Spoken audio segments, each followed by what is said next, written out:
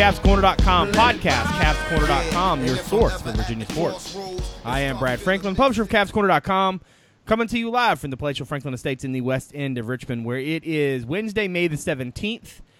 We are doing, I think this is our first full-blown Q&A episode. We've done some times in the past where we've asked questions from people or solicited questions, but this is basically the entire episode today. We're gonna answer all of your questions.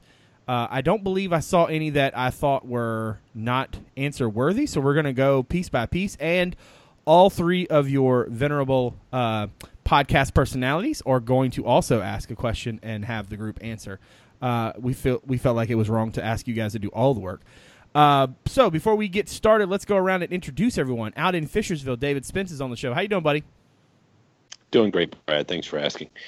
Who Dave's on the board at Who Dave's on Twitter. How about he said he's doing great? Thanks for asking. That was nice of you. It's very cordial. And up in Arlington, Justin Ferber's also on the show. How you holding up, man? All your Washington teams got beat. You okay? I'm fine. It's fine. I'm so excited. I'm so scared. Okay, sorry. No, it's not like it's news, so I mean I can't exactly try to act like it's some kind of devastating occurrence. God. But I am at @Justin_Ferber on Twitter, and if you don't see me tweet for a while, you might want to check on me. Cavs Corner also on Twitter. Cavs_Corner. Great place for our in-game updates, content items, and a nice blue check. I will say too though, poor Ferber. At least I'm a LeBron guy, and he wins a championship every now and then, right? Ferber has to cover UVA sports and be a Washington fan. That's just brutal, man. You need to give yourself a break. And all of a sudden, although didn't your soccer team win something the other day? Yeah, they did. It builds character, though. That's how I look at it. It builds character. It also makes you drink a lot. Okay, so let's get into our Q&A episode. It's very poetic that the first question is going to come from Arden, because if he had not submitted a question, which I think his question, quote unquote question, post is longer than most recruiting writers' stories these days. But the thing I'm gonna try to read it, but without maybe reading the whole post. But in this situation, I feel like if I don't, Arden will email me and tell me he's very upset that I didn't read his entire post. So he's asking us, do we get the same feeling that he does, that the football staff has gathered some momentum and a more coherent feeling of what they need in terms of recruits and have taken their efforts up a notch, as opposed to the many no-rated or two-star recruits that they went after and took commitments from in the last cycle? He says, long-winded way of asking, do you think that it's gotten better and that they may have their feet underneath them? I'll start here. I don't. As always with Arden's posts, I got pick. I got some nits to pick. First off, I don't know if we should put as much focus on the stars, right? Because I know we always say that coaches don't care about stars, and in some respects that is absolutely true. They don't. If they see a kid that they think is really good, they don't care if he's a no star or a 2-star. Or a 5-star. They just, if they think he's good and he would fit, they go after him. I think that's all coaches, all levels. You might want to make an argument that maybe Alabama football, Kentucky basketball, those kinds of upper elites, they care about the rankings because they have a certain cachet that they sort of need to live up to. But then again, Alabama offered Jalen Jones in 2019, kid from Henrico High School, which just kind of blew me away. But anyway, back to the actual question. I don't know if I necessarily agree that the star part of it is part of what maybe they've changed. I do think the one thing that's been important for them is that they've offered earlier. In this cycle, they were much more apt to basically cast the net really wide. Before, I think they just waited too long to offer, and I think that was a little bit of a culture shock for them. It's very much a this part of the country sort of thing. The Mid-Atlantic region, the Southeastern region, in those places, you just have to offer kids. If you don't offer kids, you're just not going to be in the mix. And so I think both on top of the kids that they knew they wanted, they offered, and then they also did a lot of groundwork, I think, to evaluate. So I would say that there is some momentum. I think the difference is now what you're hearing is you're seeing them, the net is wider. They have a much better feel for who those kids are. Which is always something I think that comes with time. So maybe in some respects that was bound to happen, eventually. But I don't, I don't really think that it's too over the edge. I don't think that they're leaping off and doing something dramatic. I genuinely think this is sort of the way it works. I do think, though, that the one thing that I think that they have changed and it's made a significant impact is that they've offered early. How do you guys feel about that? Do you feel like the football staff has a little bit more momentum, and do you trace that back to specific recruiting changes, or is it just maybe this class sets up differently? Dave, let's start with you. What's your feel on that one? I don't know if it's a little early to say there's a big improvement over last year. It's such a multifaceted question. I mean, it's probably one you could do an entire podcast on, and we've touched on parts of it over the past 2 years. This isn't a staff that was like, coaching down the road and knew about Virginia. I mean, this is a staff that coached at a very unique situation at BYU, and their recruiting model is just. I can't really think of another program in the country that would recruit like BYU does. So, it's not surprising given the fact they came across the coast and came across the country. I was about to say, what coast did they come across, Dave? Yeah, geography. They went the real long way. Yeah, it's not. Last year they came across the country, but they really didn't have much knowledge about Virginia. So I think this year, if anything, they're not really changing what they're pitching. They're still pitching or not given and family first, last, and always, whatever it is. I don't know. And I think it's just now they know Virginia better. So you're able to sell what you have better. And that makes a difference. But the momentum, the last commitment was April 23rd. We've been almost a month. I don't know that we can say there's a lot of momentum right now. But they do seem to be getting an interest of a higher rate of recruit than they were last year. But the thing that continues to impress me with the staff isn't necessarily the results yet on the recruiting trail, although this year has certainly started better than last. It's unlike London and his staff, which were really good recruiters. Bronco and his staff are recruiting to a model. They're recruiting to need. And for me, that's as important as right. 6 5-star defensive backs doesn't do much for you. That's true. Ferber, round us out on this one. Do you feel momentum? Do you feel it? Do you feel it in the air, Ferber? I don't know if I would describe it as momentum. I would say that they're just continuing to.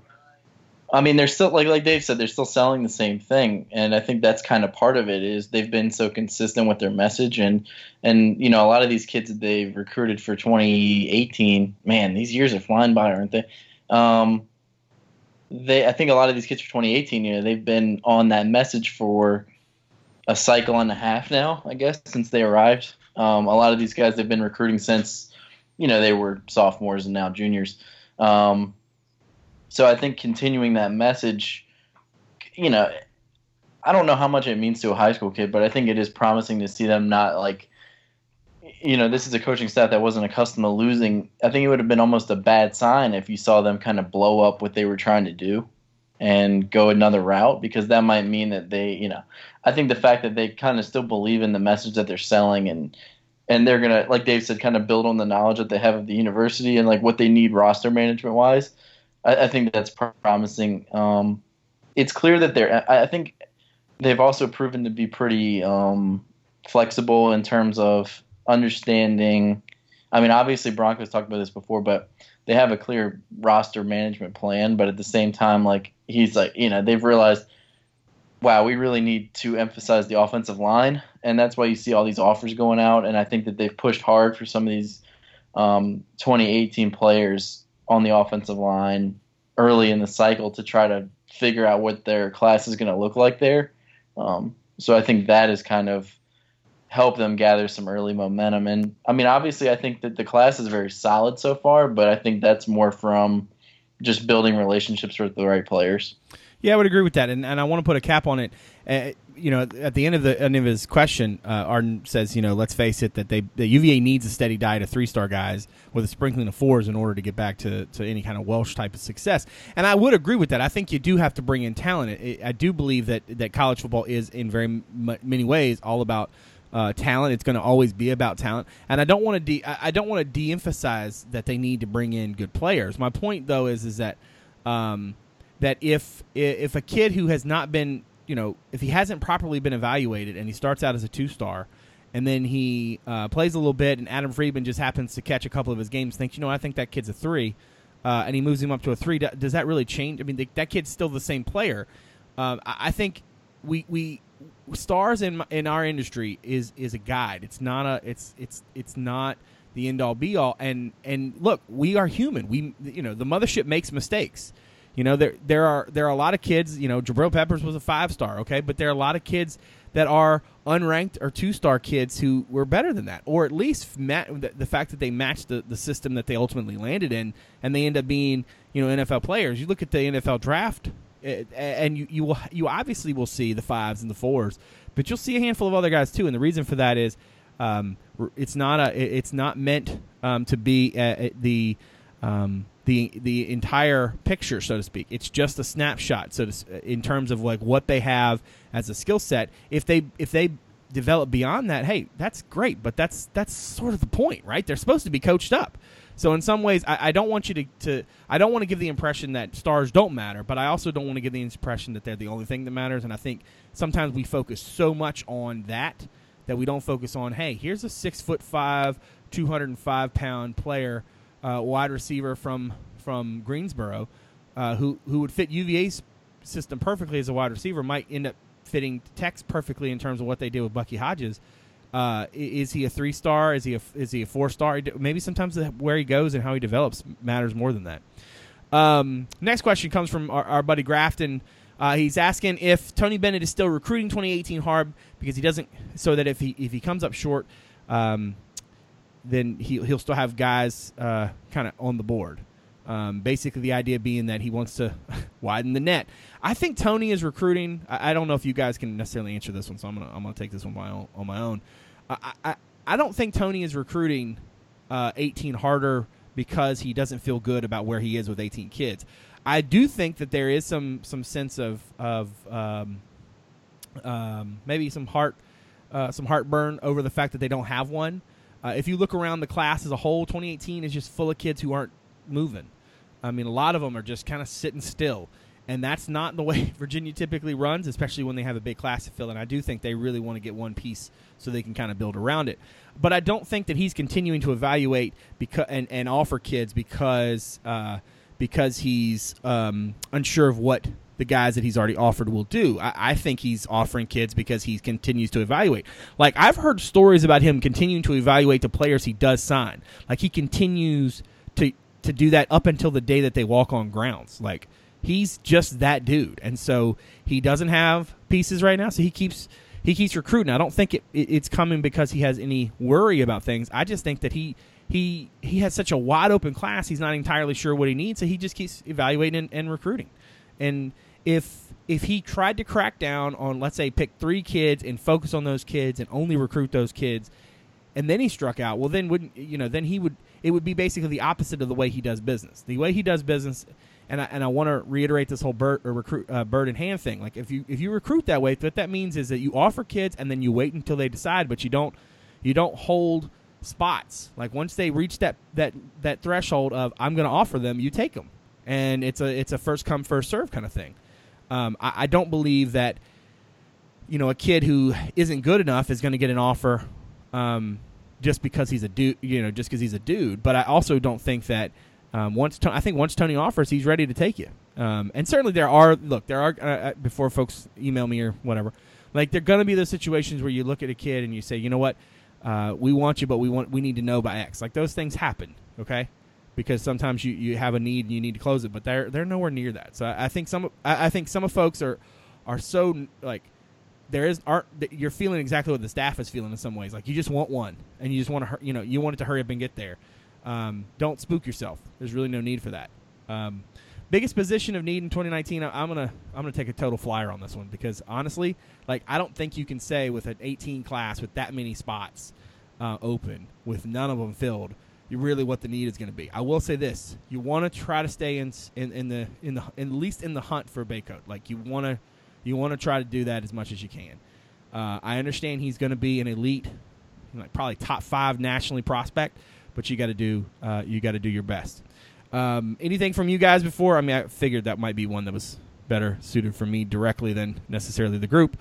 If not, hearing no objections, I'm going to move forward. Rad 12 15 23 has a slew of basketball specific questions, which I'm going to tackle as well. Let's see. Next big man offer in 2018. My guess is probably Forrester. He's probably closer. He was a guy I know Tony was tracking in Hampton. Samuel, also a guy that they continue to track. I haven't heard much on that since Hampton. I was told that they would be involved there. I'm not sure if there's been any holdup on that, or there just isn't enough film yet on him. That sometimes can be the case. But he might be one too that they would really like to have one piece cemented before they moved on, because he is a versatile sort of kid. I honestly don't hear much about the Nimhard kid's injury, or any. I know he's a kid that Tony offered. I just don't hear enough about him to have any real feel for that recruitment. I don't believe at this point that Willis or Watson. The question is about Virginia's chances or impressions with Bryce Willis or Marcus Watson. I just haven't heard enough to make me think that they're realistic. At this point, I'm going to reach out to some sources in the next 24 hours for what I think are probably obvious reasons, but I just don't hear much about it. Now, one thing I did want to get into here, Noah Locke, I think I'm going to skip the next piece and come back to the first one. He asked me any insight into Noah Locke's recruitment. At this point, pretty much wide open. I think Virginia's feels like it's gotten pretty good traction so far, but I mean, I think that one's going to be probably a marathon as well as a lot of these 18 kids. But he asked, could the lack of buzz around Brandon Slater help Virginia's chances, assuming they haven't shied away from due to his so-so play? I don't think Virginia shied away from him by any stretch. I don't know. I watched him enough I don't know if I would go so far as to say so-so. Maybe he didn't take the steps forward that I was expecting. That might be a nicer sort of way to say it. Look, if you can get a kid like that, I say don't tarry. Don't wait. He's got a lot to work with. He's got a great skill set. I think he's got an interesting sort of projection for the future.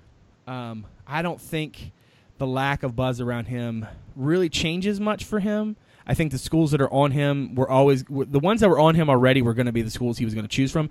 I don't think if he had played super well, if he'd gone like Keldon Johnson, right, that if the elite schools had come in, I just don't know if they would have appealed to him. He just doesn't seem like that type of kid. I still think it's going to come down to regional schools and regional options.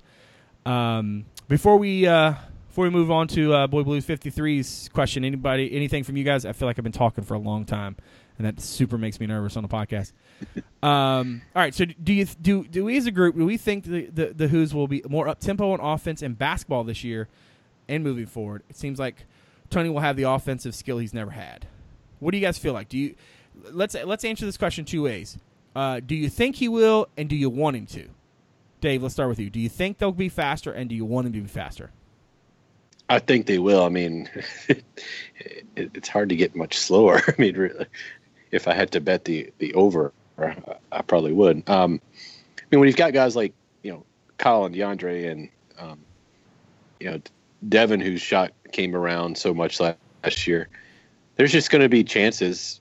I think there's going to be chances earlier. And look, when you have to figure Ty's going to get a lot more playing time this year, and Ty wasn't shy about shooting early last year. So just given the roster and given their abilities, I think we'll see quicker shots, especially, quicker threes. And I don't know that it'll change how we run our offense. I just think that first shot, sometimes we pass up. We won't pass up as much this year. And I do think it's a good thing, because I think we probably, we will know for sure at the end of the year, obviously, but on paper, this is going to be one of the best shooting teams we've ever had. What about you, Ferber? Do you think they will, and do you want them to? I mean, I kind of agree with Dave. They can't play much slower, so I mean, I think there's only one way to go from there. But I don't think they're going to play a ton faster. I think what we've seen over the last few years is going to be what it's going to be. I don't think that. I mean, Tony can say that he doesn't mind them playing fast, but clearly this is what they want to be. So, um, now, I mean, does the way that the year ended, especially down the stretch, change the philosophy? Maybe a little bit. Um, but for the most part, I think they'll still be one of the slower teams in the country. I do agree with Dave's point that they have a roster that's kind of designed for more quick shots. But more often than not, I think you'll see the same kind of methodical offense that you've seen in the past. I'm interested to see what Nigel Johnson's impact could be as somebody that could slash to the rim and be a little bit quicker than maybe what they had with Prentice in the last few seasons. So that'll be interesting. But overall, I think it'll be a slightly faster version of what we saw last year. I think slightly faster is a good place to sort of peg it. Look, I think that in some ways the offensive talent will dictate how quickly shots are taken, but I don't know if that's necessarily going to increase the pace. And what I mean by that is I still believe you're going to see Nigel Johnson sort of walking the ball up. I still believe you're going to see Virginia do a thing where they don't have any problem taking that extra bit of time to gather the ball and turn and then throw the ball in, right? The rule allows you to not, it's not like the you have to rush to essentially get to the out of bounds and inbound it. So I still think you're going to see some of that because that's I think Virginia's sort of way of resting its guys, getting them just a moment to breathe a little bit. I don't think you're going to see them flying up and down the floor just because they have a bunch of shooters. I do think what you could see are guys taking quicker shots, and I think that you're right, Ferber. Nigel plays a role in that. I think Virginia has yet to have a guy. When Tony Mendes, the head coach of Virginia, to have a guy who could create in the lane and finish at the rim the way he can.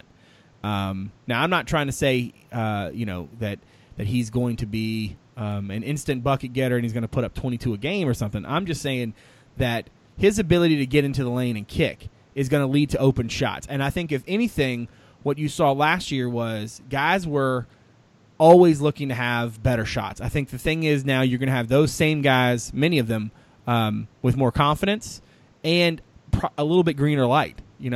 Like if you think about it, think about who the guys who shoot are going to be on this team next year. Now, granted, Jay and Dre are going to be new, but everybody else is going to be they're going to have a fair amount of experience, and there aren't going to be a whole bunch of upperclassmen who are waiting to get into the game when you miss some shots. I just think that ultimately, the thing I would like to see most, quite honestly, is for them to bring the ball up faster, initiate the offense quicker. I think that in some ways, I understand why they do what they do.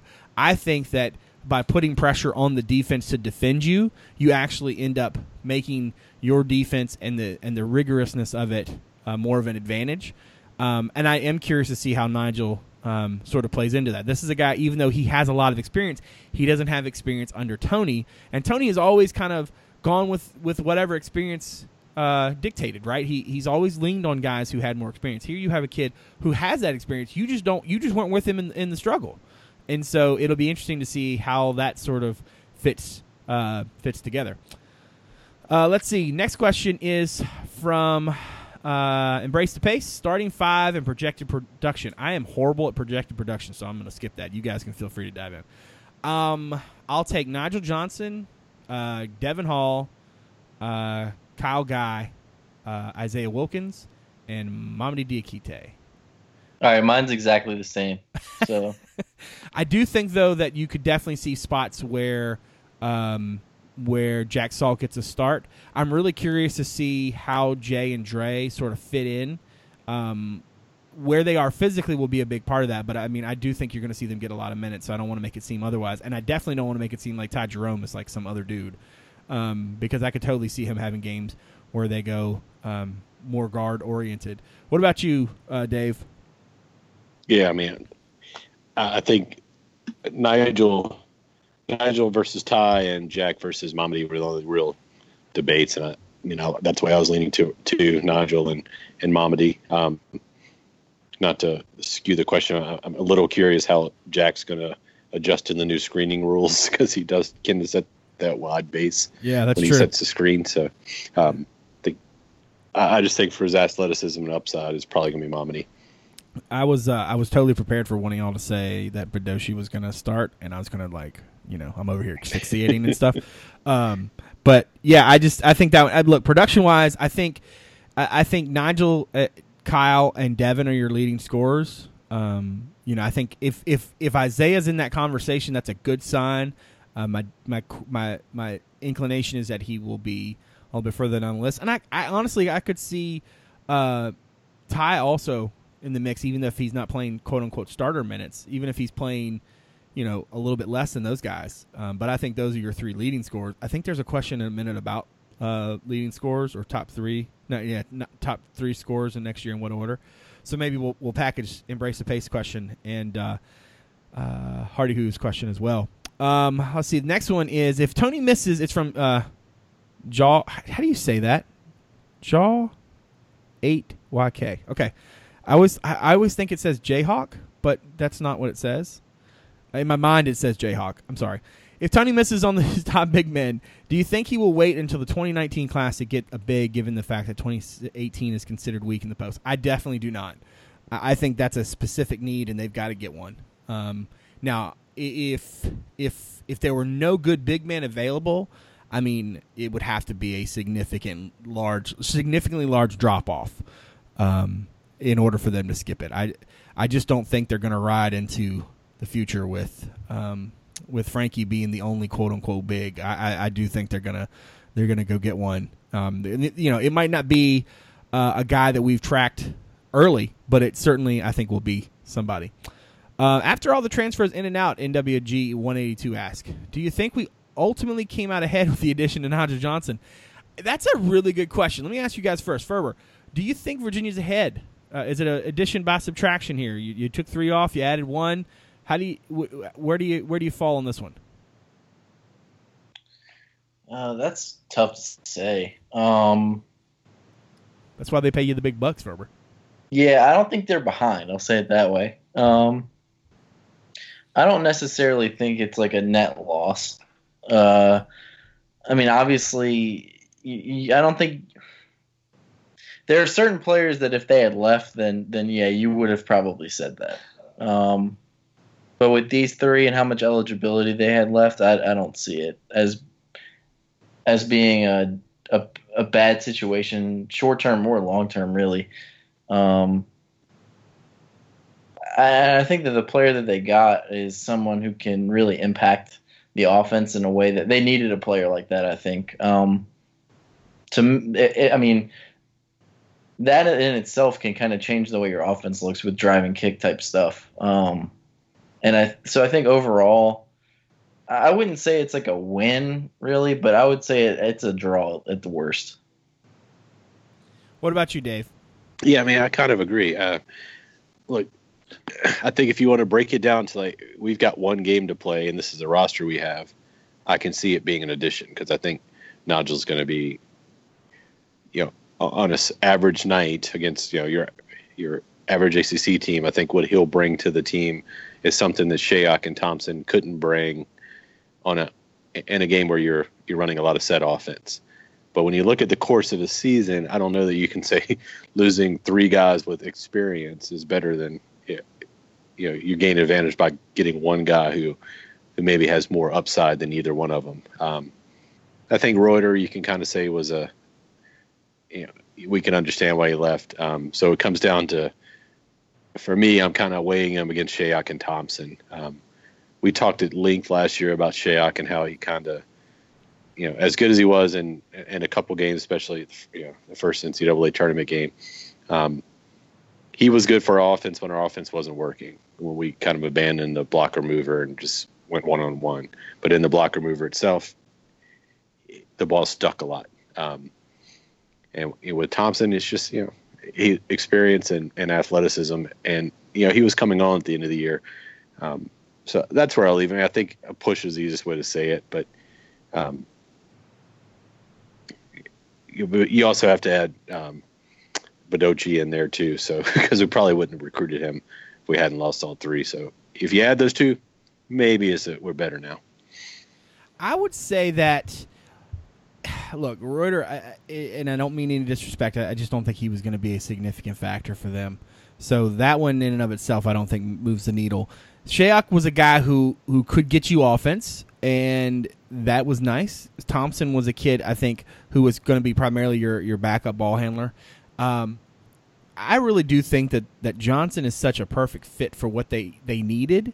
Even if they had those guys on the roster, like even if Thompson was on the bench and Shaq was on the bench, I still would tell you that I would rather have had Johnson. I get where Dave's coming from the experience angle, and I don't mean to diminish the importance that experience plays, but I mean I just think that if I just think that Nigel is such a perfect sort of fit, not just for what they needed, but also I think for what they need in the global sense. And what I mean by that is, like, if they do want to change, like, this constant rep that they have for being slow and boring, I think he's the type of player that helps you out. I mean, he's going to take a lot of bumps, man. He's going to get to the rack. And I think he's the perfect sort of player when it comes to, like, being able to surround him with shooters. Like, if Darius is your point guard, let's just assume that for some reason Ty wasn't the point guard. Darius is your point guard. Like, do you really feel as comfortable with the amount of shooters? I don't feel as good with him being my best on-ball defender. I think Nigel has a lot of chops. And so, in a way, I really do think that ultimately Virginia is better off. I think they did come out ahead. And I understand it's a 3-1 thing. One of those guys was really a non-factor. Shaq was so up and down. And even DT was... I think he has a lot of talent. I don't know what was necessarily holding him back. Maybe it wasn't the right fit for him or something, but he just seemed like when he was really going, he was good. But like he struggled to get himself going. Like he struggled to get himself into a place where he would just go to the rack. And there were some games where, man, he was there and you really liked what you got from him. But outside of his ability to generate steals, I feel pretty good about where they are with Nigel. I believe that is the last board question. So, because we sort of answered Hardy Who's three scores and in what order question. I guess then we can go to our own. Ferber, let's start with you.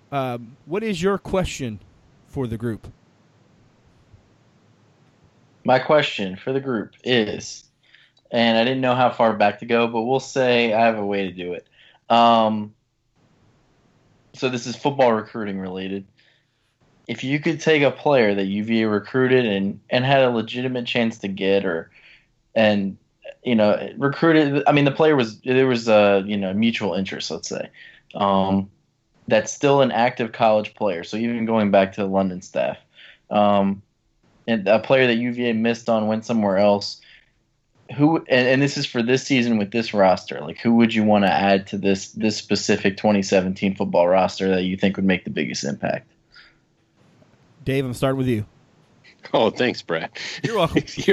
That's one of the privileges that you get when you're the dude who hits record. I get to be like, and you go first.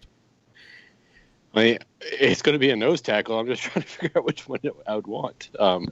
I can give you my answer. Oh, okay, yeah. You answer your own question. Let's start there. Mine's Derek Nottie. Oh, yeah. Yeah, that was going to be mine too. Yeah, I mean, I think it's pretty obvious for what this team needs. I mean, he's a very good player too. I think he actually ended up being better than a lot of people thought. And if you go back and think about that class, there were a lot of people saying that they thought he might end up being the best of that whole group. He wasn't quite where he needed to be yet. I mean, Quinn was kind of like a sure thing, and a lot of people saw Drew the same way as well. And then obviously Deshaun Hand was in that class as well. So, I mean, I think that he was kind of the guy people thought could emerge. And, I mean, he's projected as a first-round pick next year in a lot of early mock drafts. So I think that kind of tells you where he is talent-wise. And then obviously that's UVA's biggest need probably on the roster right now. Right. Yeah, I don't want to throw a cold cup of water on recruiting rankings, okay? But sometimes we don't get it right. Like in that class, I went to these events, man, and you would have Deshaun Hand, and you'd have Andrew Brown, and you'd have Derek Nottie, and you'd have Wyatt Teller, and you'd have the kid that went to Carolina whose name escapes me, the kid from Midlothian. Jeremiah. No. He would be there too. There was a bunch of good defensive linemen in that class. I still think Hand is going to have a lot of. I'm really curious to see where he is this time next year.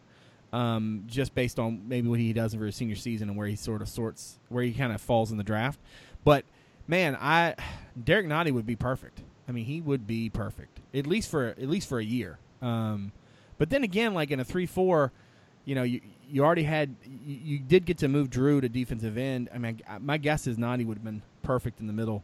Offensively, I feel like I want to pick an offensive player. Dave, you go. I'll think of an offensive player. Yeah, I mean, you kind of stole my answer. I would have gone defensive line. I was trying to figure out if Jonathan Allen could have technically still been eligible this year, but I guess he couldn't have been. So, yeah, Hand or Nottie would have been my answer then. I don't know how you can pick anyone other than a defense other than just making interesting podcast discussion. Well, no, but I was just thinking offensive line-wise. Like, there were several, offensive linemen that they missed on, not just Wyatt Teller. Well, don't get me started on playing him on offense. There were lots of offensive guys, if you think about it, guys who they could have offensive linemen, that they could have used. I'm pulling up the recruiting search now, but like in the 2014 class, right?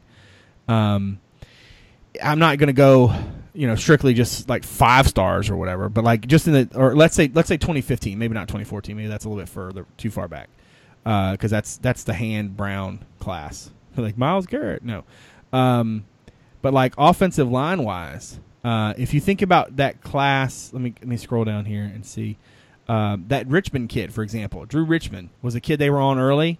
Remember, he went to the same high school as the kicker, Gary Wunderlich. So, there was this weird. That's the one you might want to have back now. Actually, now that I think about it, there were a lot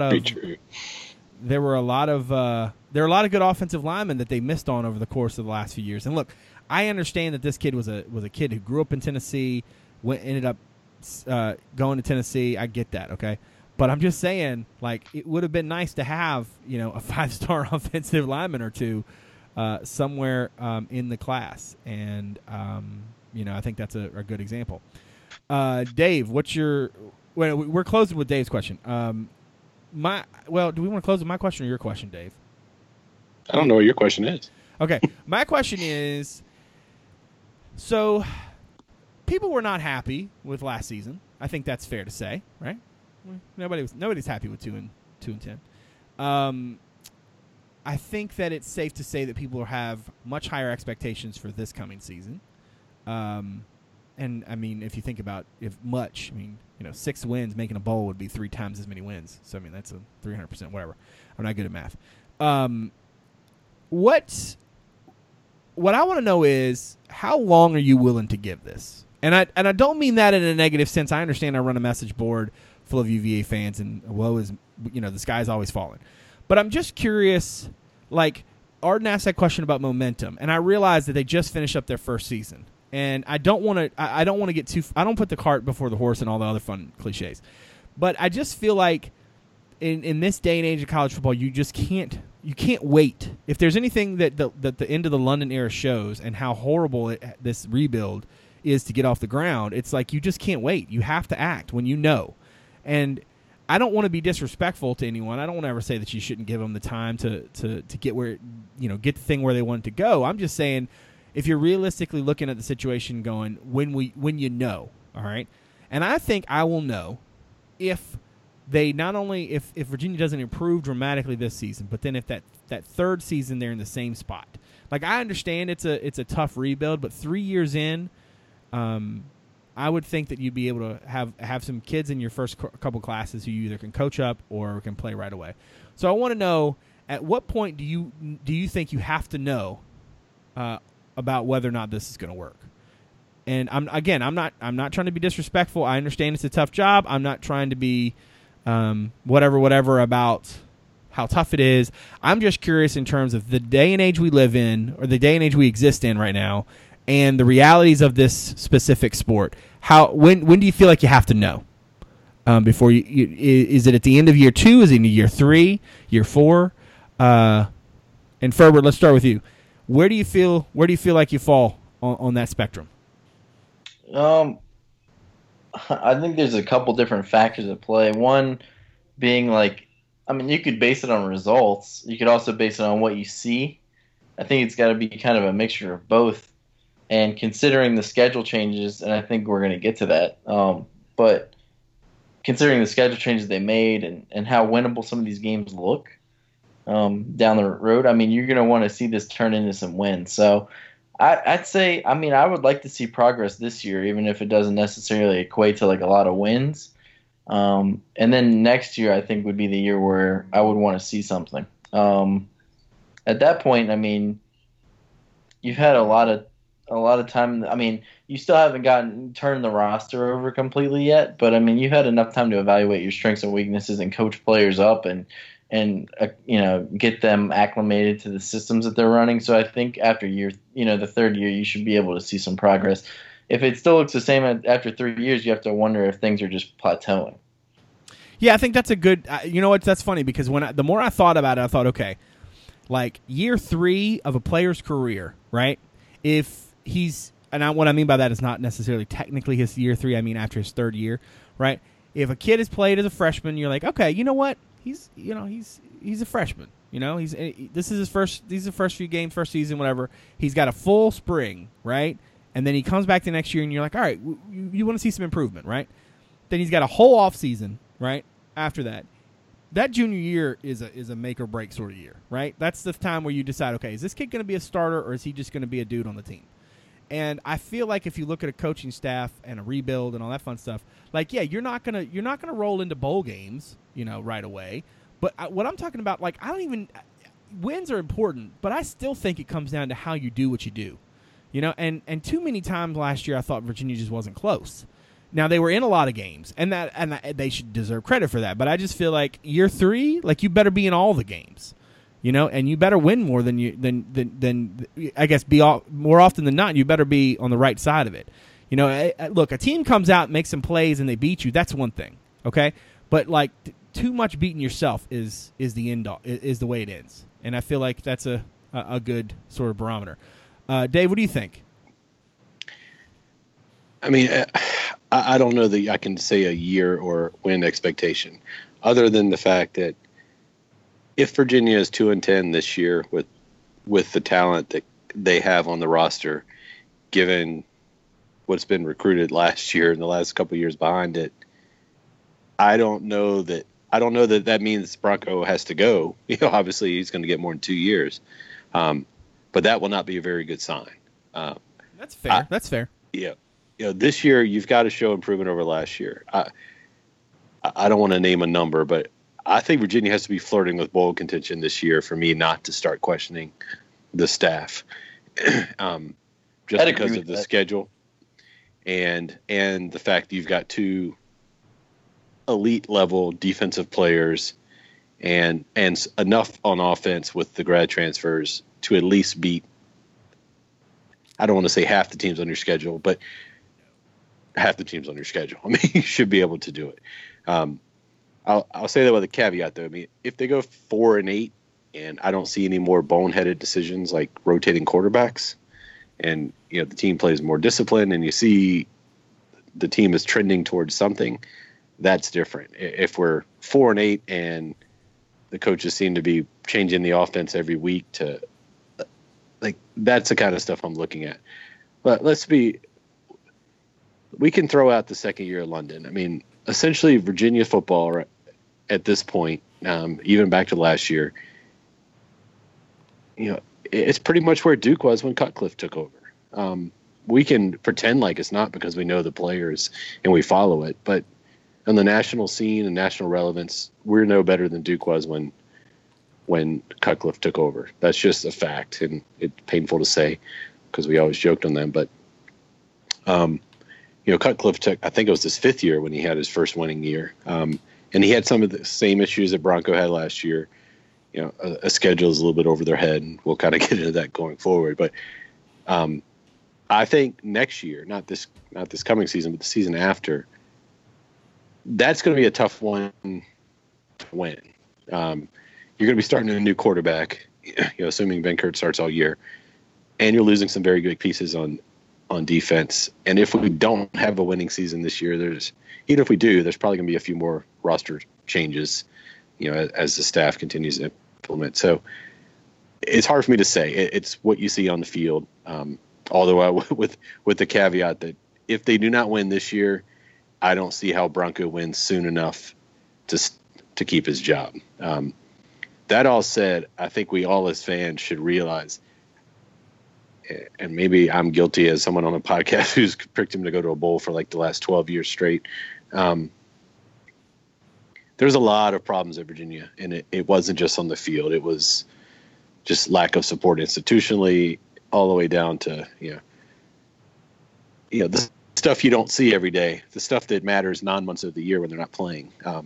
The Bronco is doing a very good job of rebuilding, and we've talked about this on air and off air. I mean, if Bronco doesn't succeed, he's putting the program in a place, even at this point, I'm confident to say it, he's putting the program at the place where the guy after him will. That's a really, really good point that I had not necessarily considered. He will, even if it doesn't work out, they'll be in a much better spot. But I think part of maybe why our expectations or whatever you want to however you want to describe them, maybe one of the reasons we think what we think is because the schedules are better. And spoiler alert, as Ferber's mentioned and as Dave has referenced, I think Dave's question is going to be about scheduling. I'm just going to go out on a limb. Dave, what's your question? It's basketball. No, I'm just joking. We got news this week of Liberty kind of. We're playing Liberty next year, replacing ODU is getting pushed back a year. So just talking the next 2 years, and if you go to 2020, it's not much better. But next year, even this year, you could talk about, I guess. I mean, this isn't a super tough out-of-conference schedule compared to what we played in the past. But specifically 2018, 2019. 2018, we're playing Richmond at home, Ohio at home, Liberty at home, and going to Indiana. And then 2019, we're at Notre Dame as scheduled by the conference. But then we have, at this point, I think there's a chance it might change, but who knows, William & Mary, Old Dominion, and Liberty at home. So my question is, like, we complained so much during, as I don't know if it was complaints, but, excuse making, whatever it might be. It was complaints. No, it was complaints. Yeah, I was complaining. But, we scheduled Oregon, USC, all these teams we scheduled. Now seeing what we then talked about as being something we should be scheduling, how do we feel about it? I mean, we were kind of talking like, how hard is it going to be to sell a season ticket for 2018 when you got your 3 out-of-conference games of Richmond, Ohio, and Liberty, and Tech's away? Like, how do we feel about it now that we've gotten what we wish for? I guess is what I'm going for. I will answer it this way. I think that season ticket sales. Let me back a step. And we're 48 minutes and change into this thing. Planning your schedule for your team based on season ticket sales is not quite as bad of an idea as playing quarterbacks on alternating plays, but it ain't that far off. I just think that I understand. All right, look, we're going to have one marquee out-of-conference opponent. What some years that's going to be away, and that's good for the program. Okay, that's cool. But like the schedule, the schedule should not ever. I get it, but like it should never be decided based on what you know what people come to games to see your team win. If you want to win, you got to do the things required to win. You're not going to get like some odd like hand from the sky that just says, you know what, here are all these people to watch you lose to 1AA teams. You know what I'm saying? Like, I get the idea that like, hey, this out of conference schedule ain't that fun, but you know what is fun? Winning games, putting a winner on the field, being able to have guys. And look, I'm like so many sentence fragments. I'm killing myself. But, like, over the years, if they had dialed it back like 30%, right? If in some of those seasons when they were playing multiple really good teams, if they had played like one really good team, they would have been to a bowl game here or there. They absolutely would have. You can look at some of these seasons and point to a game and say everything changed here, and like I understand the thought process of wanting to play against the best, but they saddled Mike London with a schedule that literally I know in my heart he didn't want. He may have said all the right things, but man, he didn't want that. I think this is a nice change. I think it's the right change. It's the right decision, and I guess we'll sort of see where it goes. Ferber, what about you? How do you feel about this whole schedule question that Dave has dropped on us? Yeah, I mean, it's just funny because you hear people complain that they're too hard, and now you hear people complain that nobody wants to go to the game. So it's kind of like, I understand there's a middle ground, but I think that this is fine. I understand why they're doing it, because it gives you a competitive, chance at a bowl game. Where I mean, it's basically you're just punishing yourself by playing a harder out of conference schedule, unless you're looking at ticket revenue and fan interest. But the fans aren't going to be that interested if you keep going 4-8. If you get to a bowl game, at least maybe you pique some people's interest, like, oh, they're starting to turn things around. And it kind of creates a snowball effect. It's not like college basketball where you're not going to make the tournament because you didn't schedule enough teams. So yeah, that's a good point. That's a really good point. Like the downside isn't really there. Yeah, like what's the worst can happen? You're Duke, okay. Yep. Like, and you know what Duke is doing right now? Like they're not bowling. They're going to bowl games. Yeah, they're recruiting and not well. like criticizing them for it. Right, and the downside. You're right. What's the downside? The downside is like you beat a bunch of mediocre teams, and people make fun of you for having an inflated cupcake schedule. Okay. Well, people made fun of UVA for scheduling over their heads too. So I mean, who cares? And it's still a joke. And you know what else they make fun of you for? Winning 2 games a season. Like. Yeah. I mean, look, I understand I'm a little bit biased in this because my wallet directly is related to how many wins Virginia puts on the board, right? And so if they want to schedule a whole bunch of nobodies and win 10 games, I'm all about it, all right? But at the same time, like I understand I think there has to be a balance. I think this is my whole scheduling motto. I think at the time I remember posting about these and saying, look, you're going to play really good teams. You're going to have to beat really good teams. That's somewhat true. I was wrong, though. Realistically, it's like Ferber said, there's no downside to playing teams that you can play and that you can beat and go into a bowl game. And reaping in whatever revenue you can get from it. Now, it also sucks if you're a horrible team, you played a bunch of nobodies, you manage to inflate your schedule, inflate your record enough, and you go to a bowl game and you get plastered, right? But realistically, like the way the ACC has gone in terms of football, like even if you scheduled some out of conference games that were pretty easy, you're still gonna have to win a few in conference too, and you're probably gonna have to beat some at least pretty good teams. I mean, if you think about the bowl situation is sort of a joke because of how many teams can go, but man, like if you're winning 8 games a year, you're still beating some good teams. You're not winning 8 games a year or 7 games a year because you played a really crappy out of conference schedule. What you're probably doing is you're getting the benefit, which I think is a big benefit of having that extra practice, of having that sense of success and being able to build on something. Yeah, I mean, it's not like we look back on that USC game a few years ago and say, wow, we had a really nice crowd. Yeah, we got our butts stomped. I mean, same with Oregon. I mean, look, playing over your head, it's great for that week. You're like, oh, look, the crowd looks really pretty on TV. Well, guess by the third quarter when it's empty because you're getting your butts kicked, yeah. Does it really matter? On ABC nationally. Yeah, and you may get some. Look, we play. Look, Liberty. Believe it or not, the Liberty game's gonna be pretty packed. I mean, they've got a huge alumni base, but Ohio, for instance, I say there's not enough fans in the stands. You're going to be dealing with a few Twitter jokes and a few comments about the crowd. But if you win that game, when you go back to look on the season, you're not going to remember, oh, we won beat Ohio, but remember there's only 30,000 people there. Right. Like, who cares? That's true. Honestly, the way it works. That's how many people are coming to the ACC games anyway. That's right. Yep. Yeah. Yeah, and it's not like it's a Virginia issue. I mean, look, Tech is going to joke on you because they think they're the biggest draw in the country. but who cares? Like, they're joking on you now because you're not drawing and you're losing. So yep, that's right. But yeah, it's making bowls. You've got to make bowls. And who care? Like you mentioned, you know, unless you go, I don't care if you get blown out in a bowl game, because guess what? You get 3 to 4 weeks of media coverage about having a bowl game, and the only people are going to remember the results of the bowl game are your rivals. Yeah. I can't tell you who won or lost a bowl game. I can just tell you who was in them. That's true. Making the bowls. We just need to be there. Yeah, making the bowls is the biggest thing.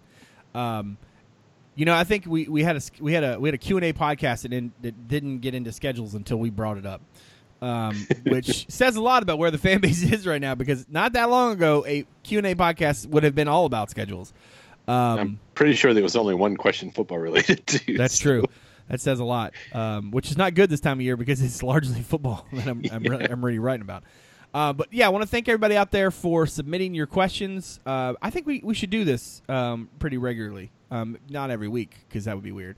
But you know, on a fairly regular basis. We're at that time of year where the podcast will be a little bit more sporadic, because some weeks there is not a whole terrible a lot to talk about. But we will definitely do these in the future. I really appreciate everybody in the thread who dropped the questions, and if you had some and you didn't, hopefully you'll get a chance to submit those next time via either posting in the thread or maybe emailing me, however you want to do it. I want to thank Justin and Dave for being on the show as always. Thank you very much for giving me some of your time on a Wednesday night. And I want to thank everybody out there for continuing to support the podcast. Really, really appreciate all of the listens and fun things that you sometimes say about the podcast. Comments are always welcome. Email is always open. For David Spence and Justin Ferber, I'm Brad Franklin, publisher of CavsCorner.com. Thanks for coming out. We'll see you soon.